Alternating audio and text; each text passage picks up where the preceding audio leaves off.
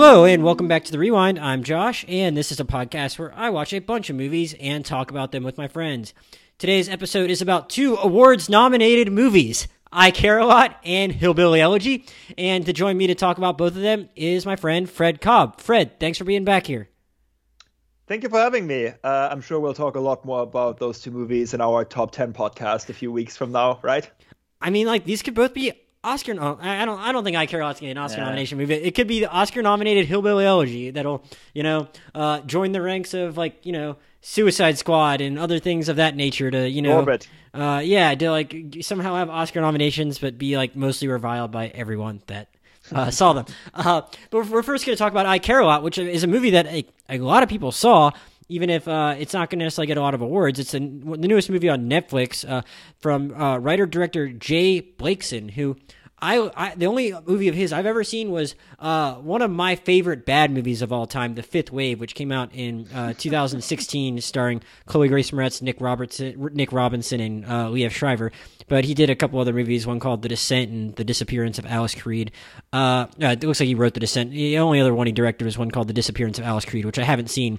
But I Care a Lot was number one on Netflix last week, which means a ton of people are watching it. So I had to see what it was all about. I really hadn't even paid much mind to it, even though it stars Rosamund Pike, who is a pretty big star in her own right. She plays a character named Marla Grayson, who is a Massachusetts-based legal guardian, largely for elderly people that are allegedly incapacitated and need someone to take care of them because they are a danger to themselves and can't live on their own. And she runs a business where she does that, except she is also extremely shady and has a lot of different backroom dealings with nursing homes and primary care providers for the elderly that help her get new clients to funnel into the guardianship system, and she's able to make a lot of money off of them by doing that. One of her doctor contacts finds one woman that's a good potential client that she can funnel to Marla, who is an older lady who lives on her own. Her name is Jennifer Peterson, and she had a long career and doesn't have any family, so no one to look out for her better interest if a doctor with unsavory intentions happens to come about. And so they run their scheme and they get her into the system. Jennifer's played by Diane Wiest. And all of a sudden, though, it turns out Jennifer might have some other people in her life that actually do care about her whereabouts, including a son who is a shady character of sorts, who we come to learn more about, played by Peter Dinklage, and a sleazeball lawyer named Dean Erickson, played by Chris Messina. Marla's partner, both in life and in business, is her name is Fran. She's played by Isa Gonzalez, who you might know from Baby Driver. This movie starts out, Fred, looking like it's going to be an interesting look into a side of our healthcare industry that we don't think about that often. And then it just turns into something totally different, and I think that's where the movie probably loses its way, though you really didn't like this movie. So I'm wondering if you even liked the first half of the movie as much as I did. How did you ultimately feel about I Care a Lot? I hated it a lot. So I think it's probably fair to say that this was my least favorite movie experience of 2020. Wow. I mean, technically it was released to the public in 2021, but it's competing for awards in the 2020 season, so I think we can count it as part of that. I don't think that I like the first half at all either, but I think there is promise during the first 20 minutes because of what you already said. There is a component here about taking advantage of a massive loophole in our healthcare system and monetizing a scheme that really doesn't seem all that far-fetched. I mean, maybe you know this from some of the older members of your family, but they'll get calls sometimes from people who want to take advantage, and they'll tell them about all of these great deals that are going on, and, oh, there's a lawsuit pending against you, oh, you haven't paid your taxes, why don't you give us some of your personal information, maybe your social security number, and we'll take care of it for you. And of course, because older people aren't necessarily as familiar with some of those logistics, and maybe because they... Or the jargon that might tip you off to something being a scam. Exactly. So a lot of times schemes like that will work on them. So I do think that the general premise is genuinely intriguing and has a lot of promise. And the idea that Marla Grayson is an awful protagonist isn't necessarily a problem either, because the movie that I kept coming back to was Nightcrawler, which I don't think it's a controversial take to say that has one of the best scripts of the past decade, though. So Dan Gilroy was a lot smarter about using a very shady protagonist and carrying him through the entire movie without ever getting to a point where there's even an iota of sympathy for that person. This movie, on the other hand, makes the colossal mistake of pitting Marla Grayson, a predator and sociopath, against a Russian mobster. And eventually you get to a point where you kind of have to root for the Russian mobster to save the day. And then later you get to a point where the movie tries to pivot in the opposite direction, where we're supposed to feel sorry for her because all of a sudden she becomes a victim of her own schemes. And it just doesn't work because she is such an awful protagonist. So the movie is tonally messy, to say the least. And it just got to a point where I thought the entire premise was incredibly offensive. Because, yeah. Well, sometimes I don't read I usually don't read your Letterboxd reviews before we do the podcast, because I like kind of going in fresh, not knowing everything you have to say. But I couldn't resist clicking on it when I saw you gave like, I think 1 star, maybe, I don't even, I think 1.5. Okay, still, so when you go to an extreme like that, I had to click on it, and that did jump out to me when you said Nightcrawler, because that's a movie I'm fond of too, and I just thought about, like, it's interesting to think about what movies are out there that just, have bad people as protagonists, and what makes those movies work, I think, is an interesting thing to think about. I think there's a couple distinctions with Nightcrawler, though I did like that your head went there, because I had one not as creative reference point, but with respect to Nightcrawler, I think it's interesting because you slowly chip away at this guy who's not likable to the point where you really can't cheer for him. But I think this is like such an extreme. Like, I almost had to shut this movie off after like 20 minutes. Once not in a bad way. Like, I thought it was being effective. Like, once they do what they are doing, once it becomes apparent what they are doing to the Jennifer Peterson character, I was like, oh my god, this is like awful. And even the air of legitimacy, like you talked about phone scams, but like the air of legitimacy that is lent to it by having like a doctor and a judge. I mean, the judge isn't like a bad person. He's just like, he's being presented with what he knows. But I mean, that has all of those around it. It's like even scarier to think that could happen. And Nightcrawler, I mean, this guy's not a good guy, but his whole thing is he's like exploiting murder scenes. He's not like actively harming the people themselves. He might be harming their families by exploiting their loss, but he's not causing like direct harm to someone in the same way that like Marla is affecting other people's livelihoods. This guy is just like, capturing and exploiting something to get paid off himself, but not like actually causing someone's life to become like materially worse necessarily. And so you're not as revolted initially, even though it's a very unique concept for a movie. And so it's almost more intriguing. Not to say this one isn't. I think this is part of what gave this movie some promise for me, is that it was also unique. But it was just, in Nightcrawler, it's like, okay, like this guy's clearly kind of creepy, and what he's doing is not right. But like, I didn't have the same visceral reaction to Nightcrawler as I did to seeing what Marla Grayson's schemes were. So she's not likable.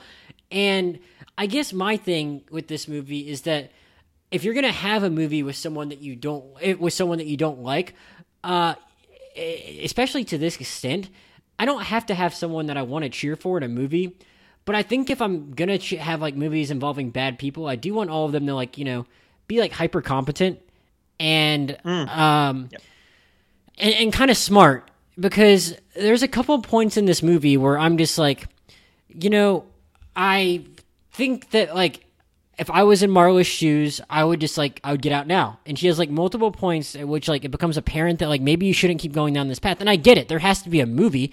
She can't just decide that like, oh, okay, I'm done. Like an hour into the movie, like then there's no movie. So I get it, but I wanted a version of this movie where it was like it made more sense for her to like make the decisions she was making, because otherwise then I just kind of lost respect for her intelligence. Like, she obviously comes up with a creative scheme at the end of the movie, but I guess I also saw like the potential for a much more interesting legal kind of procedural thriller type of thing, where she's having to navigate this web, because to me, the best scene in the movie is the scene with Chris Messina in her office. And I mean, it's just very well written. It's very well acted. He really is able to ham it up as just like a scummy mob lawyer, and I like that. And she is able to match wits with him there, even if I think she does some dumb stuff later on. So I would have rather the movie like almost stayed more within the legal guardianship system and the different loopholes and how they can compete against each other in that regard. And I like Peter Dinklage fine as an actor, but like it just kind of went off into like another direction where I just didn't really care about this person being really stubborn and fighting the mob, because why would you ever fight the mob if you don't have to? One more thing. I thought, an example of a movie where, or not even a movie. Do you watch Better Call Saul? No. Okay. Well, you know the premise at least, though. Because I'm guessing you've watched Breaking Bad, and you know who Saul Goodman is, and it's how he becomes him. And, he has like a rough go of it in that show early on in his legal career that drives him to become the kind of lawyer you ultimately see on Breaking Bad. And it's like, okay, I get it why you're doing this stuff. Like, you're like really down in the dumps.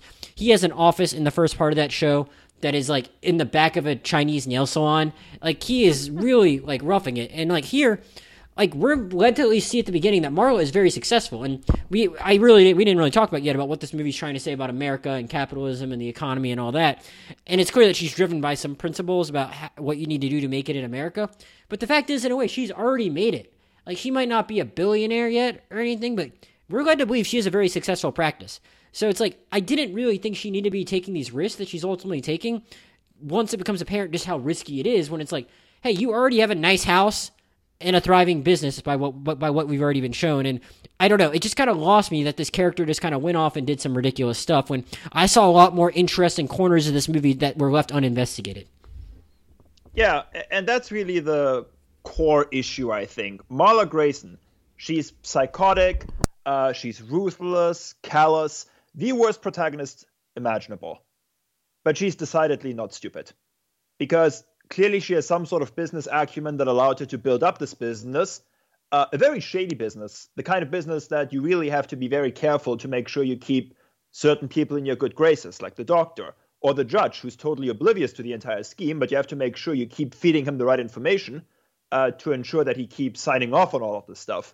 And I think you kind of pointed at the right scene already where the whole thing kind of shifts, because when Dean Erickson walks into her office with literally a suitcase full of money, I think a smart businesswoman would have taken it at that point. Because if the guy walks in with, I think it was $300,000? Well, like 150, then she's smart enough to sniff out, like, hey, if you're starting out at 150, I bet you have more. And he's like, fine, 300. And then she just like, nope, 10 million. And if you're not going to agree to 10 million, then we're done here. It's like, okay, fine. And then he threatens her, and I get it, like, she might just think this guy's like bluffing, but it becomes very apparent that he's not soon after. Yeah. And I mean, at that point already, I figured, okay, if the guy is willing to pay that much money to get an old lady out of a nursing home, clearly there's something going on in the background that she might want to think about. And then, of course, it eventually just gets to a point where it's totally insane that she keeps doing it for what? Personal pride, greed, because she's petty. It just doesn't line up with this, I mean, savvy businesswoman that we're being presented with. And I almost hate to refer to her that way because her scheme is so ridiculously just callous. But at the same time, a character like that would know when she's reached her limits and when her bluff has been called. And she had those diamonds too. Like, she had an out, and she just didn't take it. And the other comparison that I made in my review, which ironically also about diamonds, is Uncut Gems.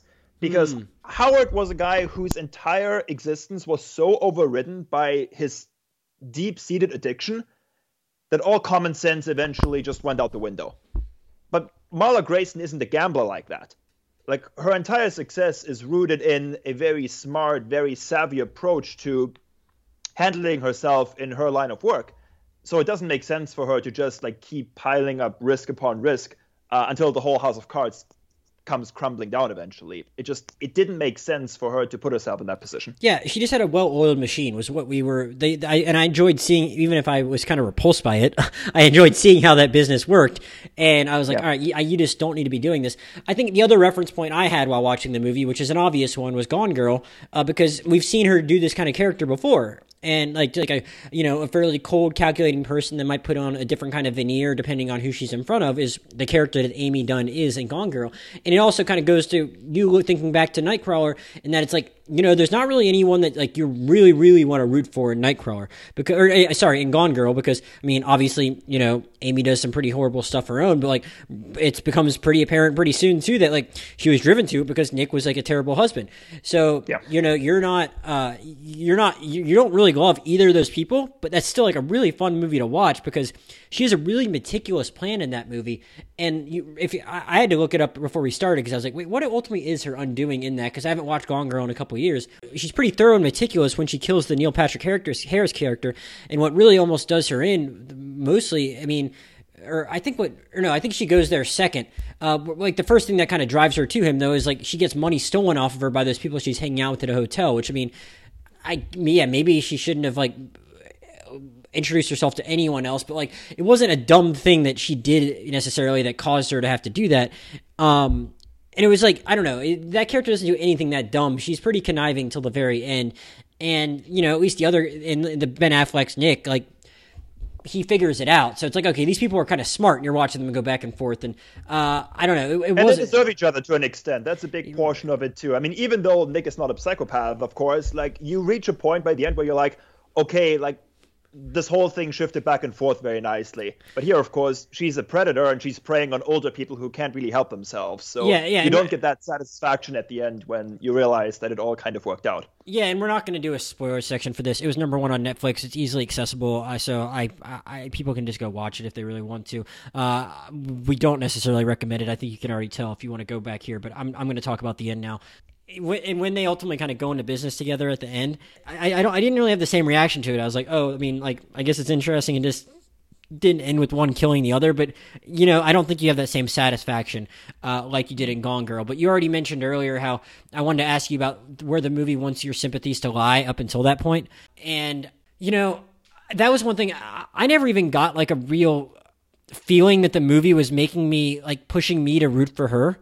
There's a moment where, and I don't know, I rewatched a couple parts of it this afternoon, and I think it was after the Chris Messina scene, and they were just like, oh, maybe we need to back off here and just take the money. And she's like, well, I can't do that. Every time a man like tries to threaten me in my life and my business, I've like, I've just pushed past it and I've been successful. I'm like, are they trying to like make us like her because she stood up to misogyny before? And because like, if that's what they're trying to do there, it didn't even really hit me the first time, so they didn't really accomplish their goal in that regard. And after that, I was just like, who am I supposed to ever be cheering for? I guess we're cheering for the mob boss, but like that's not that fun. And as I said, like even if you're not supposed to cheer for either, like you want to like at least have more fun watching these folks like outdo each other, and I'm just not. So I guess my question was, what were the moments where you really got an impression that they were like expecting you to cheer for Marla, and were you ever actually inclined to? Because I just never was. Yeah, I wasn't either. And I mean, that scene that you mentioned right there, it also happens at the very beginning where we see her in court. I forgot the name of the lady, but her son is there, and she successfully prevents him from visiting her because like she has his mother completely under her control. The very first scene you mean with? Yes, the very first scene. Yeah, it's like Mrs. Feldstrom. Mm-hmm, exactly, yeah. And then her son comes up to her and yells at her and threatens her. And that's the first time where you kind of get the vibe where they're really trying to go for an angle where she has to be tough because she's a woman, and otherwise she won't be taken seriously as a professional. And, okay, I'm just going to preface this by saying it very explicitly. I'm a guy, obviously, and I hate to mansplain this. But I think it's a genuinely offensive way to portray a businesswoman in a movie like this, because the whole idea that you have to be that ruthless in order to get ahead, I don't really think that you're really... No, I don't think you're doing yourself a favor by like framing it that way. Yeah, I don't like what it implies. Like, women should be able to they should be able to be themselves, and I mean, be successful. And maybe like there are certain, patriarchal barriers in play and trying to stop that from happening, but that doesn't mean the movie's right if that's what it's positing. Yeah, especially because of course it is a correct point to make. um, you do have this kind of stuff all the time where some asshole will get into a woman's face and threaten her because he feels entitled to talk down to her. But of course, again, she is so morally compromised that she's not really a good representative of that kind of mindset. And I mean, that doesn't even begin to cover her whole relationship with her colleague/assistant, who seems to have a slightly more developed self-preservation instinct than Marla does, because she does want to exit this whole thing from time to time and say, enough is enough, we should probably take the money and call it quits. I mean, that's kind of a toxic relationship too. And I mean, I appreciate that they really didn't like hammer home the point that this was a lesbian couple, because you don't see them that often, and it's good that they just kind of included that. But again, not a very flattering component here. And it just really frustrates me because you really had a chance here to tell a much more interesting story, and you keep botching a lot of those aspects that really don't get included in movies often enough. Yeah, I mean, I saw some people that seem to think that the movie was like almost like using the same-sex relationship as like another way to try and, you know, make you like her, when, like you said, it's kind of toxic the way she manipulates Fran, and multiple times throughout the movie, even after they've like, you know, both gotten beaten and kidnapped and all that, and Fran's been left for dead, she still kind of like frames their choices as like one where like, you know, if we run now or ever, we're gonna have to run forever. So you need to like, we need to stay in this thing. Even it's like, you know, you really should not stay in it. But I know we didn't even mention her much, but I really like Isa Gonzalez's performance, and like, you know, she did a better American accent than Rosamund Pike did in this movie. And even though like Rosamund Pike's been at this a lot longer, I did not understand. Like, there was weird stuff going on with Rosamund Pike's voice the first half of the movie. Even if like there's some level it's fun to watch her on some level, even in a movie this bad do her thing, but it was like distracting for me, and so like I don't know, it was interesting to have her have that other presence in her life, but I don't know, like there was just a moment in the movie that we didn't really talk about much about Diane Weiss's performance yet, but there's like a moment also kind of like midway through the movie before I really thought it went off the rails, where you actually learn that there is like more to the character than her just being this like old lady that like had her life upended, and that she actually she seems to know more about like her son's dealings and than we even knew. And a great scene where like she's already gotten drugged up some at the nursing home, and Marla tries to like extract information from her, and she just like, she's like a steel wall and isn't breaking, even though she's under the influence of some kind of drugs. And she talks some shit back to Marla, and I was like, oh, this lady's actually pretty interesting now. And there's another scene where like they try and break her out, and then after that, you never see her the rest of the movie. And you know, it's not even like that's not like an exaggeration. Like, that's literally, you don't see her the rest of the movie, and she disappears. And I was just like, that's kind of interesting. Like, we learned a little bit about the backstory of what this family is like, but like, and we're led to believe that she probably knew about those diamonds and knows a little bit more about their dealings, because she just by the way she reacts to Marla, the way she reacts to the guys that try to break her out, I'm like, there's probably a lot more interesting stuff to this woman's whole entire life that I kind of want to know about, and it just has no interest in going back to her. And I just think that's a huge mistake. Diane Weiss is a 3-time Oscar-nominated actress. I think 2-time Oscar-winning actress, maybe. I think she's won Best Supporting Actress twice, or at least been nominated for 3 times, either won it once or twice. And it's interesting because, like, most of the stuff I'd seen her before, I've only seen one of I saw Hannah and Her Sisters, but I think she won Best Supporting Actress for. But she's normally, like, kind of a sweet presence. A kind person, even in some of her younger roles, not just as an old lady. She was in Steven Soderbergh's Let Them All Talk on HBO Max earlier this year. And I got really excited in that scene where she tells off Marla, and I was like, "Oh wow, this is kind of cool to get her to see her play someone, an actress of this caliber, that at this age, getting to like bite into a character that might have a sinister side." And after all, like we already both said, we kind of like the idea of this being a movie about like the side of the healthcare industry we don't usually see, but but like she is the representation of like the victim in that side of the healthcare industry, like that this movie had. Even if, like, she might not be as innocent of a soul as we're led to believe at the beginning, the fact is, like, she did get taken advantage of, and it would have been interesting to, like, have the movie stay in that corner more so than the one it goes to, where it turns into like this gangster revenge plot type of thing. And that's just another part of this movie that like it just seemed like it had no interest in. Like you were saying, it just went away from more interesting things. And I think she was one where she was probably giving the movie's most interesting performance, and it just like it's literally not on our screen for like an hour after that. Yeah, it's very unfortunate because I was kind of hoping that she would have a bit more agency in this entire situation too, because it feels like most of the stuff gets delegated to her son eventually, because it really does pivot towards more of a gangster / crime thriller, which is so unfortunate because, again, I think the premise about professional ethics and these major flaws in our healthcare system, especially after last year, where it was so well covered in the news, I think you really had an interesting angle here. And the movie just wasn't interested in fully exploring that. It went down the rabbit hole and just kept on chasing its least interesting plot points. And by the end, really the entire reason for why this movie, I think, even existed just kind of disappeared. And I think that's unfortunate because, again, there's a very interesting story to tell here, and that's just not the one the movie was ultimately interested in. Yeah, I don't know. I'm trying to think if there's anything else I even wanted to mention. I mean, I guess we didn't talk that much about Peter Dinklage. I mean, you know, I find it interesting when people find ways to use him because he's obviously so well known for Game of Thrones. I appreciate when other people like find other things for him to do and have the boldness to cast him in something. One, because I mean, obviously, physically he's just a different type of person than you commonly see on your screens. But two, like, you know, some might be afraid to like let him do other stuff when you become known for a show as big as Game of Thrones, doing a very iconic character. So it's like, I'm happy for him that he got to do something like that. I mean, I don't want to make it seem like he didn't get to do anything. He's already played the villain in an X-Men movie, I think.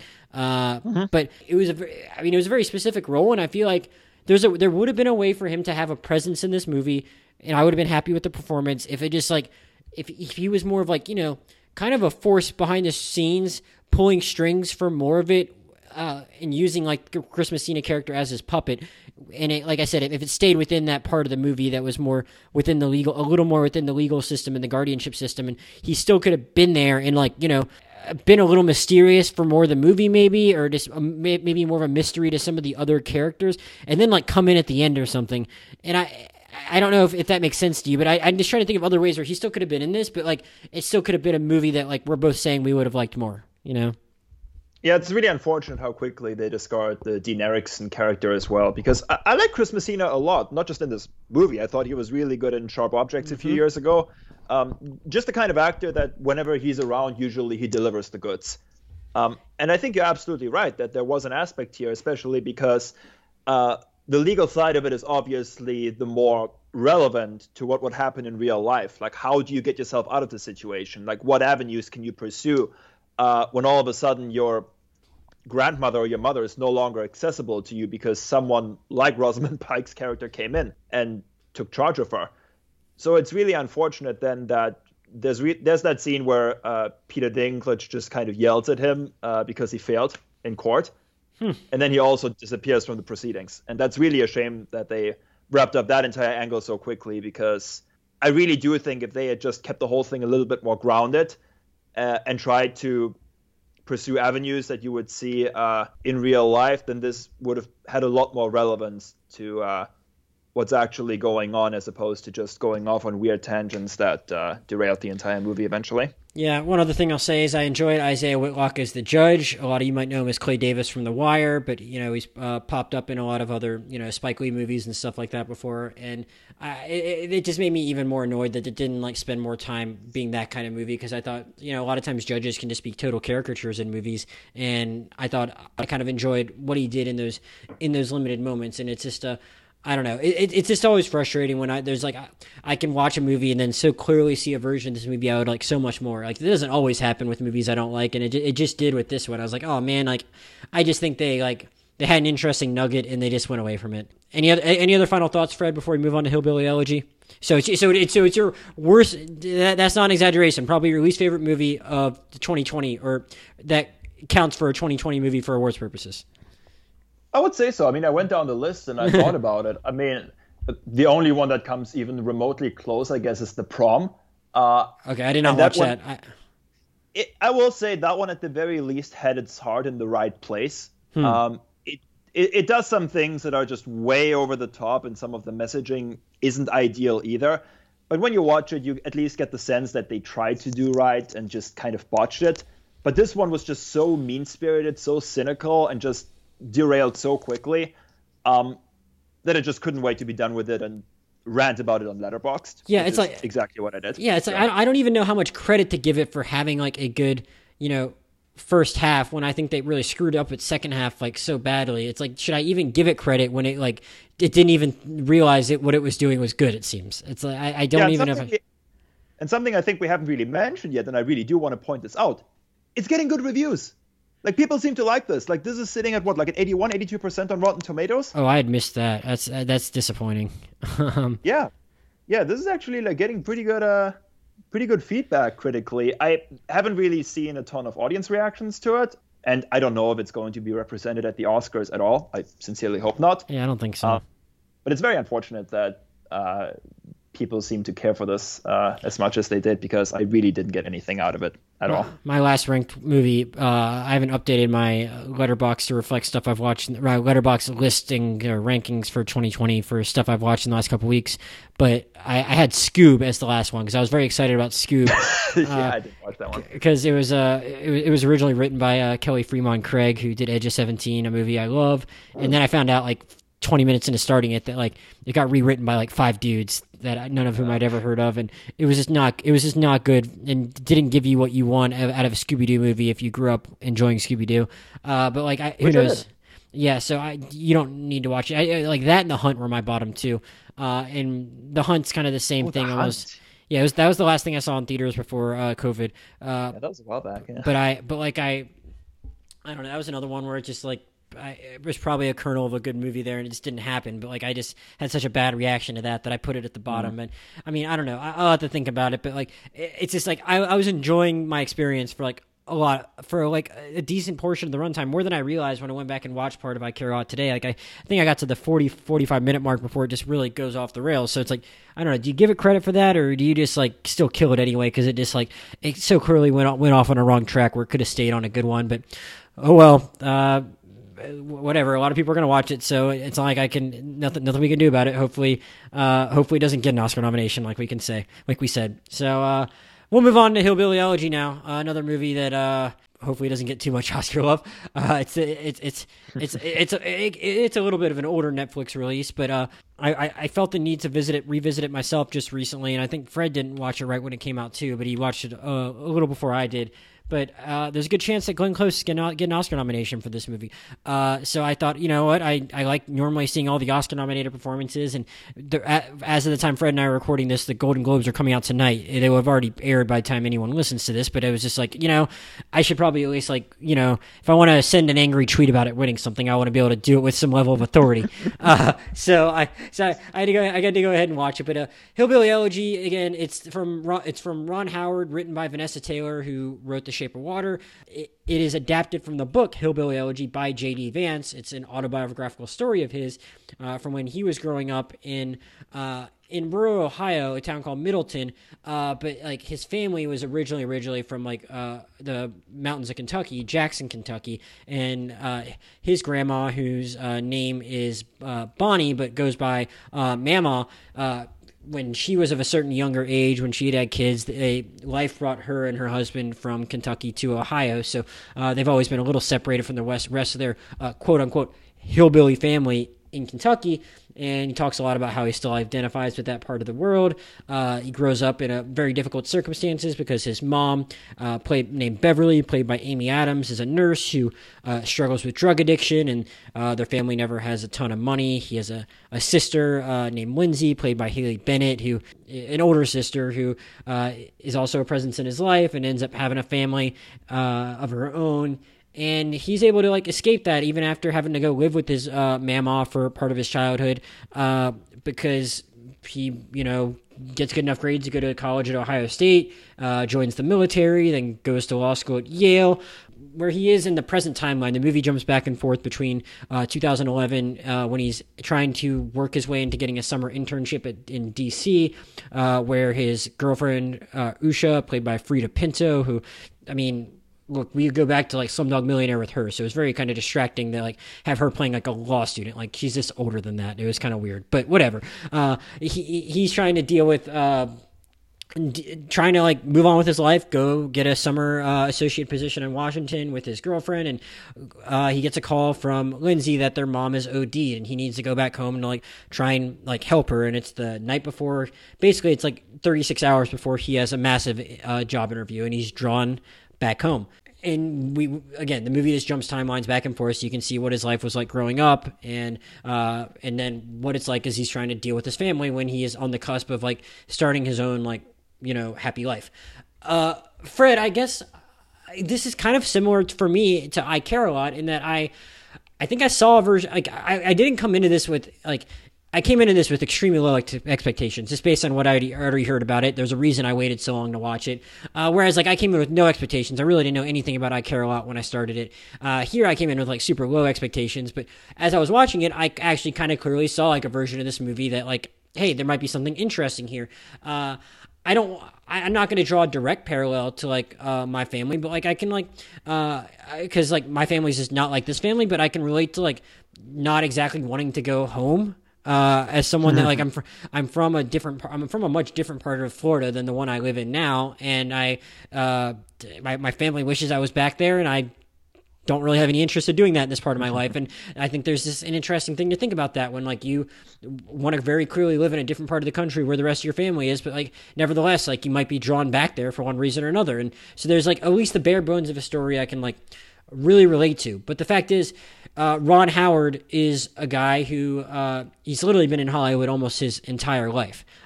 He was on, like, I mean, he's born in Oklahoma actually, which I didn't realize, but like his family moved to, his family did move to California when he was younger, and he was on the Andy Griffin Show when he was 5 years old, and was famous ever since then. And so he's not someone that really, I would say, has his finger on the pulse of rural America. So I think if you're going to make a movie about this part of the country, you need to like have filmmakers that like actually can, you know what they're talking about with respect to these parts of the country.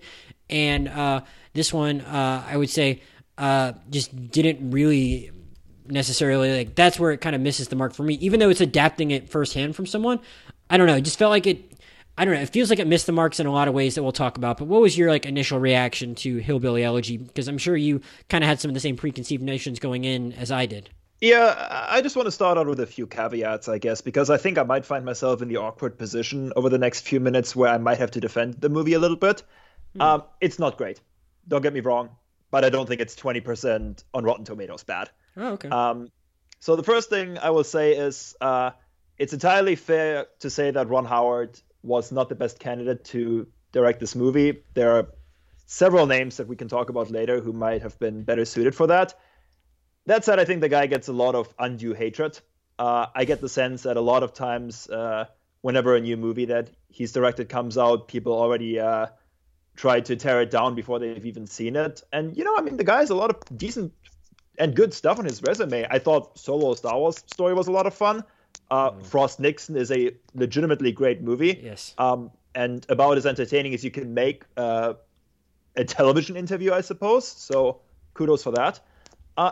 And if you've ever seen him like on talk shows, like he's a legitimately fun guy. So I don't know why people always try so hard to tear him down.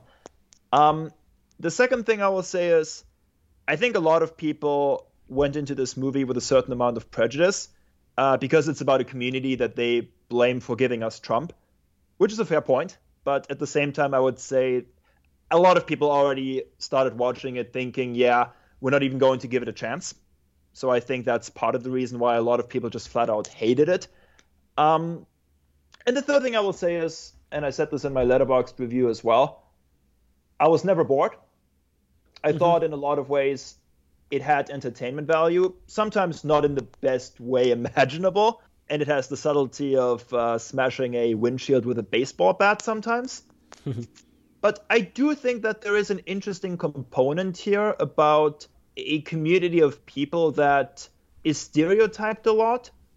And I think would benefit us to maybe shine a light on them to understand a little better what went wrong there and what happened there and why they've kind of become isolated from where the country has moved over the past few decades. And I think there are good stories out there about that. Logan sort of bullied me recently into reading Tara Westover's Educated, which is a really interesting story about a girl who grew up in a survivalist family, where the dad basically talked about the end of days all the time and that they needed to be trained in like basic survival skills, so when the apocalypse comes, they can be ready for it. And I thought that was a very interesting insight into a family where she was never given any perspective into like becoming educated. She never went to public school. Like she spent her entire life doing like manual labor essentially until she was 15, and her brother convinced her to study for the SATs. So there are interesting stories out there about this sort of stuff. But I just don't think that this, I mean, I've never read Hillbilly Elegy, so maybe that's unfair. But the way the movie was made, it's a very strange, very unflattering portrayal of these people, and I genuinely don't understand who the movie was made for. Well, that's the thing. I mean, people were, like you said, like I think people were worried it was going to be about like trying to like make Trump supporters sympathetic, but the movie's like almost aggressively apolitical. It doesn't talk about politics at all. I mean, obviously you can like make your own inferences and all that, but it's just, if that was like its intent, and you said something about stereotyping, and it's like, it does stereotype those like if it's trying to put a microscope under these people that are unfairly stereotyped, it just stereotypes them anyway. And yes. So it's like, I don't really know what it was trying to accomplish in that regard. If like, and here's the thing, I didn't know anything about JD Vance, and I told you this earlier. I went on his Twitter feed, and I mean, he is basically like, he's not even like, as I'm watching this, my thinking is like just knowing like, what little I could personally relate to this story from. And like, again, my family is not like 100% Trump voters or anything like that, but it's like, I'd say my politics are much different from like the median voter in the panhandle of Florida. And as I'm watching this, I'm thinking, oh, like, is this about like a guy that like, is this kind of like the sharp objects thing, where it's like, it's funny that this came up with Chris Messina, but there's obviously a connection here with Amy Adams, where it's like, she clearly, like, I think we're led to believe from what I remember watching that, it's like she has very different politics than the people of like that home that she goes back to probably. Yeah. And it's like, and it's kind of the same here where it's like, oh, am I supposed to think that this guy's like, like seeing the light politically or something and has different values maybe? Is that part of what, like, is keeping him away from going back home? Does he have very different values from these people here? And then I just happen to like come across his Twitter feed afterward, and it's like I didn't know about him at all personally, and like where he stood on things in general. I watched this whole movie thinking maybe that he's just like kind of different, but this guy's not even like, and not that I have any love for the guy, but he's not a Mitt Romney Republican. He's like retweeting videos that are saying that like the impeachment hearing brought us just as close to the brink of insurrection as the insurrection of January 6th itself. So now that I know like where this guy's like values stand, I'm like, maybe it's a little unfair to Ron Howard to like judge any of the intentions of this movie based off of JD Vance's Twitter feed. But the fact is, he chose to adapt this guy's book, and this guy maybe has some kind of agenda behind his book. And I read one review that said that he is, he's like interrogating all these problems that this community has and trying to shine a light on them. But apparently the book, shies away from like even raising the suggestion that a solution to these issues is government support. Where it's like, if you want to have like, his politics are obviously such that he's not coming at it from the side that's going to like actually be in favor of a government oriented solution to any kind of such poverty ailments. And so it's like, it's great. You want to like, show how, look, these people deserve sympathy too. They've been left behind. It's really unfair that you can't go to rehab if you don't have like insurance and all that. But like, if I now know about you, that like your politics are such that you're not going to be in favor of our country like passing laws to like help these people out, like I don't really know what I'm supposed to make of you or what this movie's trying to say, Yeah, let's just put that aside for a second, because I think it's very valid to question his motivations, especially since he was the one who wrote the book and he's such a pivotal character within that story. But even that aside, I think when you look at the movie, and especially Amy Adams' character, I just didn't get the sense at any point that this was a character we can feel much sympathy for. Because to an extent, sure, anybody who goes down the rabbit hole of addiction, like it's terrible when you get to that point, especially when you're a young mother, you might have had ambitions in life, and you didn't get to live out those ambitions because all of a sudden you found yourself raising a family by yourself. But we're also led to believe that like she had a job as a nurse. I think like she had a working nurse even before even while she had a family. Like I think we're led to believe that like the dad's death like kind of drove her to seems like kind of what drove her to addiction. I think is kind of where the timeline kind of leads us to. So like I mean it's not even like the kid having the family necessarily stopped her from like pursuing her career. She just wasn't going to go places to the extent that JD did, and she clearly resents him for that. And that goes to what you're saying about like I don't think they like make the family all that redeemable on their own. No, especially again Amy Adams' character, because every time she basically gets an opportunity to redeem herself or a chance to work on herself, she takes 2 steps backwards. I mean, she's like aggressive and violent towards her children. There's that scene where JD has to like run into this like random woman's house because his mom is going crazy on him. And I mean, it's incredible. I mean, he's a former Marine. Now he's a law student at Yale. It doesn't seem proud of him, really.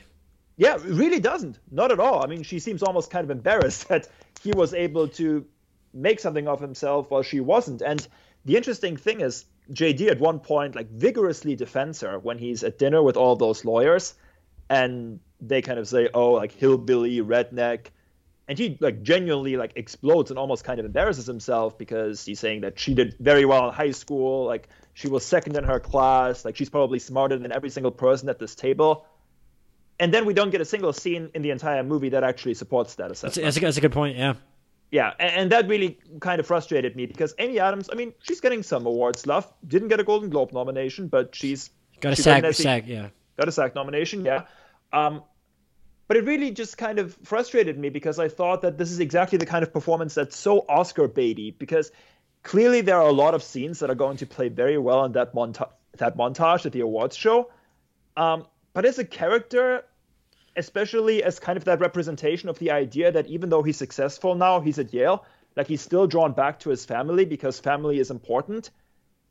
She's an awful representation of that idea. And that's why I don't know what the movie is ultimately trying to tell me in terms of staying true to your roots, even though you might have moved on with your life. Yeah, the scene where it's really uncomfortable, like watching him max out his credit cards to get her into rehab, and then she just like runs out the door right after he does that. At that point, I'm just like, I don't think it would have made me like respect the film's priorities a little more if at some point it had made him clear that he would not have been in the wrong if he had just like not gone back. You know, if that's really how his family feels about him and all he's accomplished in life, then I don't think he should like feel obligated to do stuff at that point. It's not, you know, it'd be one thing if I did that. My family gave me everything I have. I mean, I clearly don't think I would like JD Vance as a person, but I guess I need to at least respect the fact that like he got to that point in his life without any real support from his family. Whereas like I'm the privileged kid that got through law school without any debt because of my family. Like, I mean, so if something bad happens with them, like, yeah, I feel like I would need to go help my parents out. But like, he has a mom that's like actively hostile towards him and doesn't really seem to show any pride in him or appreciation for the other times he's presumably tried to help her in the past. So like, he shouldn't need to sacrifice his future to go try and find her a rehab center. It's noble of him to do it, but the movie seems to like, I don't know, it seems to want to like come down on the side of like, yeah, you should like always like look out for your family, where it's like, I mean, maybe to a point is my response to the movie, I guess. Yeah, and then there's that other scene that I really keep coming back to when Amy Adams has to get drug tested, and she asks JD to pee in the cup for her because her urine sample isn't going to come back clean. Which was really an interesting encapsulation of the entire conflict there, because that's the one point JD really just explodes on his mother. That she's being a shitty mom, that she's not being responsible, that she keeps like doing this kind of stuff. Well, he explodes on his grandma too for that same sequence because he's saying she's enabled her throughout her life. Yeah. Yeah, which clearly she has. I mean, up until that point, you never get the sense that anybody held Bev accountable for her actions. uh, including her own mother. And there are some interesting components there about how Bev's upbringing might have not been ideal either, to say the least. That was a very abusive marriage as well, where she at one point literally set her husband on fire, which, I mean, Jesus Christ. I was a little unclear on that. I don't know if the movie did a great job of explaining it or didn't do a good job of explaining it, or I missed something.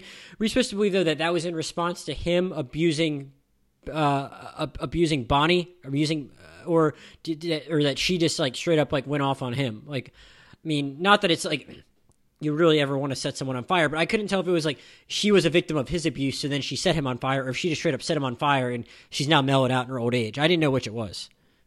Like clearly there were a lot of issues on both sides in that marriage, but it's been a few weeks since I've watched it. But the clear implication was that Bev is also a very messed up product of that particular upbringing, right? And that's the one scene, like with the urine sample, where you really get the sense that maybe the grandmother is finally coming to a sort of epiphany that she needs to do something because she's about to fail another generation of her family. And that, I think, kind of allows Glenn Close to really get to a point where, unlike Amy Adams' character, there is a small amount of sympathy that I started to feel for that character, because now in her old age, she's really trying to at least redeem herself to a certain extent. And I don't know if she necessarily deserves it as a character in the movie we've seen up to that point, but it allows Glenn Close to at the very least play a character with different like shades of gray to her.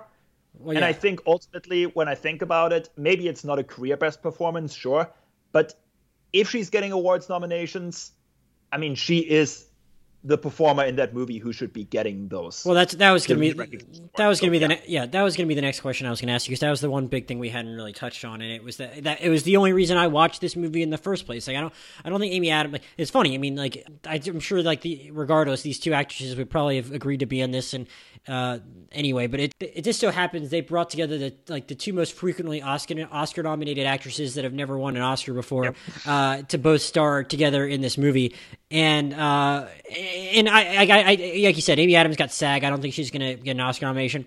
Glenn Close is probably going to get an Oscar nomination, which is the only thing that made me watch this movie. And I was kind of skeptical because, like, I don't know if you've seen the poster to this movie. It just looks ridiculous. I mean, it almost looked like a joke.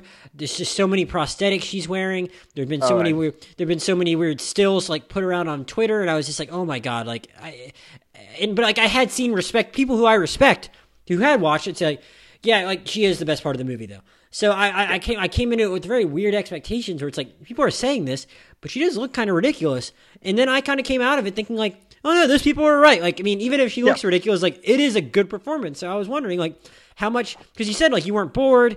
It probably did you probably like were a little more positive on the whole than I did. How big of a part of that was her performance for you? Like, did it elevate the movie, or did it at least like allow her to come out of this whole thing unscathed? Like, what was your ultimate reaction to actually like seeing her in this role, which is in a movie that has largely been derided, but it's gonna get her like 8th Oscar nomination? Yeah, she brought a much needed humanity to a lot of those scenes during his childhood. Because again, the Amy Adams character, like, you just reach a point where you kind of give up on her, where she's had a lot of chances and she's clearly not going to take them. So you get so frustrated that your sympathy kind of goes away. But Glenn Close's character, and I mean, that's the advantage of having an actress of her caliber in that role. And I don't know if you've seen pictures of the actual grandmother. I mean, they really do look alike with all of that makeup and the glasses. Yeah, who knows? Was actually the one from the grandmother. Oh, if it was an unknown, if it was an unknown actress, like, maybe I wouldn't have that reaction to like the movie poster. But it's like, that's Glenn Close, and you're like, wow, like, they're really going all out with whatever they're doing. Yeah, and maybe some of those tough love scenes are a little bit over the top when she tries to steer her grandson back into the right direction after he kind of gets on the wrong path. And there's that scene in the warehouse where they trash it, and you get the sense that he's clearly very far away from the Yale law student he's going to become one day. And, of course, the way she talks to him, those scenes are also going to play very well in the montages for the awards shows. But, like, she makes them work. And I felt like, you know what, like, if you have a character like that who maybe hasn't always done right by her family, and now she's sort of taking the last chance to maybe set him straight, that was probably the best way to play those scenes in a lot of ways. And Is it one of the all-time great performances that she's giving here? No. But if she finally wins her Oscar, which is long overdue, who am I to complain about it? So yeah, I guess I was just really worried it was going to be a caricature when I saw that stuff, and it was certainly like, it was just like way more of a real character than I was expecting, and I was, I was legitimately impressed, and she, brought a lot of humanity to it, whereas I was just like, I don't know, I guess I felt like a lot of the rest of them like came across as kind of caricatures, and I actually think Haley Bennett's pretty good, but like, or maybe it is more just the Amy Adams character. I don't know, but like I didn't like how the Haley Bennett character still rubbed me the wrong way a couple of times when she was, I think it's a good performance, and it's like an example of a younger person that kind of gets stuck there, as opposed to JD going off to do his own thing. But there's a little bit of that in her too, where she might seem a little resentful of him going off and doing the big city things, whereas like she, like her mom, had a family and like had to stick around. And it's like, I don't know. It's just very weird that like this guy like accomplished all these great things and they just weren't there for him. Whereas like it at least seemed like the grandma really appreciated it. It was pretty moving when she hugged that math test. And it was like, okay, well, at least like there's one character here who like, I don't know, makes sense and is well acted. And I just wish the rest of the movie had like been on that level with like portraying these people with like the proper level of nuance. And maybe it's unfair of me to put all of that on Ron Howard but I don't know. Like I mentioned to you before, I thought like Jeff Nichols could have done it, but I also thought about it as I were watching, and like a movie that I thought like handled this kind of handle like people from a similar part of the country well was the last one we talked about on a podcast where it was just the two of us, The Devil All the Time, which I mean wasn't a perfect movie, but like I feel like I got a better sense of a town in that movie and the kind of people that would have lived in a town like that. I thought that movie had a better understanding of it, and that wasn't like a Southern filmmaker like Jeff Nichols. Antonio Campos is apparently from New York. I looked that up, and I don't know.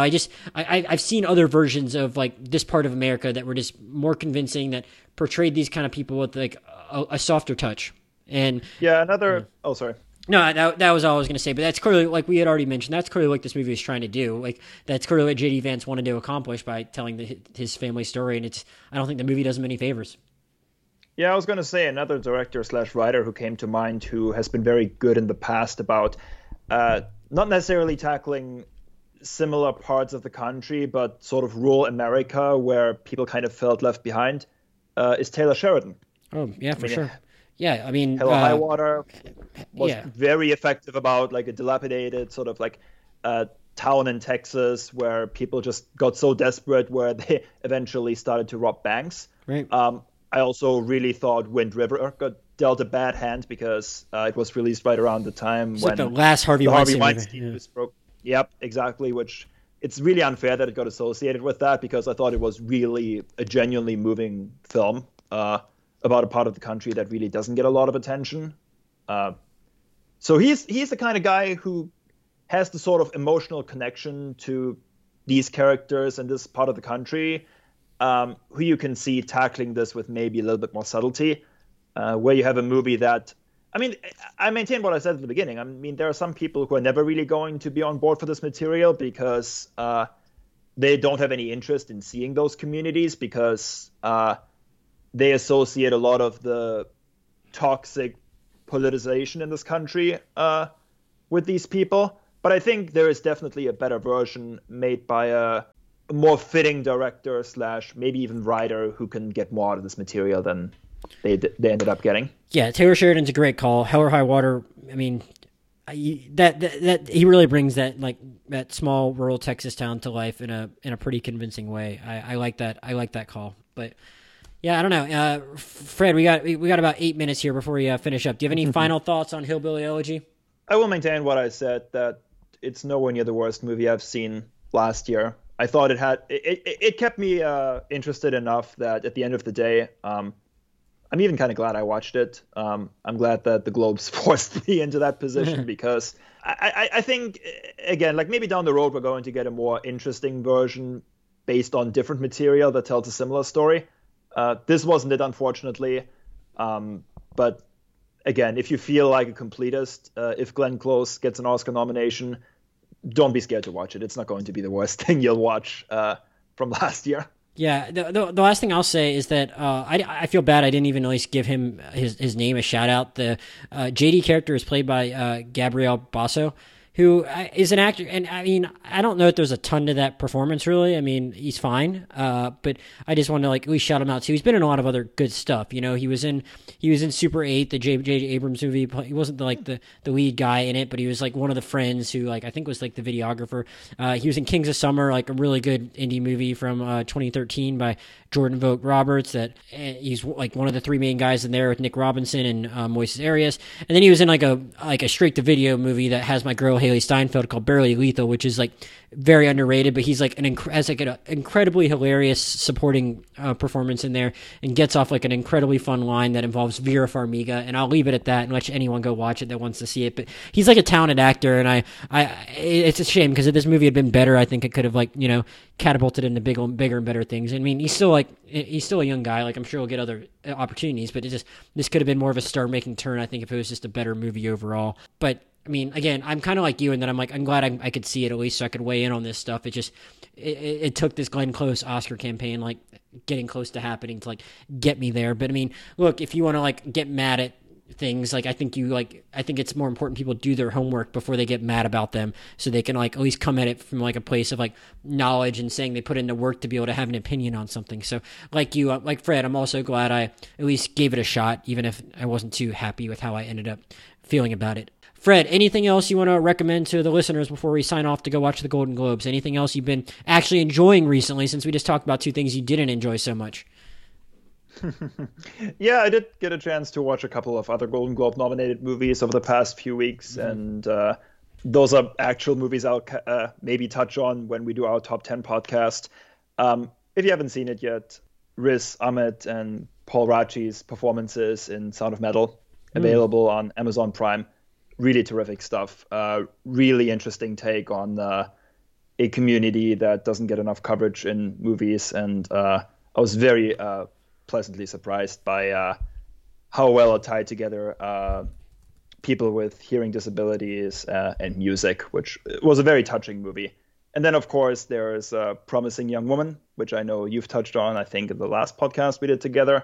I don't think it's available for rent yet, or I guess you can rent it, but it's still $20. Yeah, so it's not like cheap, but it's good. So if you can afford to do that, then I agree. I recommend doing it, and we'll have a podcast out on it at some point in the next month because I accidentally deleted the first one I did. But good thing to highlight, Fred, for sure. Fingers crossed for Carey Mulligan. I hope she wins that award tonight. Yeah, and I guess I don't have a lot of other recommendations because I was like playing catch up on all these other movies that like aren't that good, but like are getting nominations. Like I watched The Little Things yesterday morning, which I didn't like, but it was about to go off of HBO Max, so I was like, I don't really want to pay for this, but I want to be able to like bitch about it if Jared Leto gets an Oscar nomination, and he got a SAG nomination and a Golden Globe nomination. So not going to recommend that, but it's like I was kind of playing catch up on a lot of stuff like that. I saw The Mauritanian though, which I didn't know a ton about going in. Besides like the bare bones of the story where just a prisoner that was suspected of being involved in 9/11 was kept at Guantanamo Bay for a long time, had some American lawyers that came to like make sure his rights were protected, even if it's uncomfortable to represent that kind of client. Like Jodie Foster played a lawyer that still wanted to make sure that like our rule of law in America was still followed, even with respect to those kind of defendants. And I mean, it's an injustice, and it's a story that should have gotten more attention when it was actually in the news, because I don't think a lot of people know about it. And I think it's important to follow stuff like that. Though I will say I found myself, as I was watching it, kind of like tired of this kind of movie that's about like the U.S. government doing bad stuff and not being held accountable.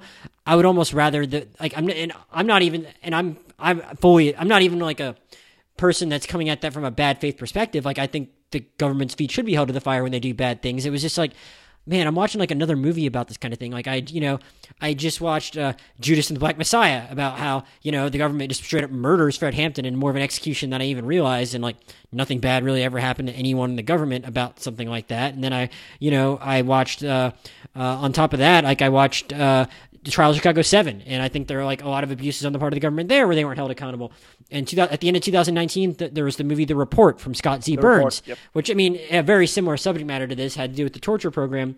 And like, even the Obama administration, like they stepped in and, like made sure people weren't held accountable for the Bush administration. It's just like, man, I'm just kind of tired of this, you know? So Yeah. I still kind of recommend the Mauritanian because it's important subject matter. And the guy that plays the guy that's the prisoner in it, his name is Tahar Rahim, and he's a really good actor. I mean, it's really impressive, and I think it's worth seeing for him alone. Just going to say it's just kind of sad. So that's about it. But I think it might be worth checking out so you can do your due diligence if you want to see stuff that gets nominated. I just can't in good faith say it's going to be like a totally fulfilling experience because it feels kind of familiar. Fred, before we sign off, where can people find your letterbox? Yes, please follow me on Letterboxd. The username there is Fred Kolb, FredKolb. And also feel free to follow me on Twitter if you'd like. That's Fred the German. All right, as usual, I'm Josh Chernovoy, JoshJurnovoy on both Twitter and Letterboxd. Podcast email is rewindmoviepod@gmail.com. Podcast Twitter is @rewindmoviepod.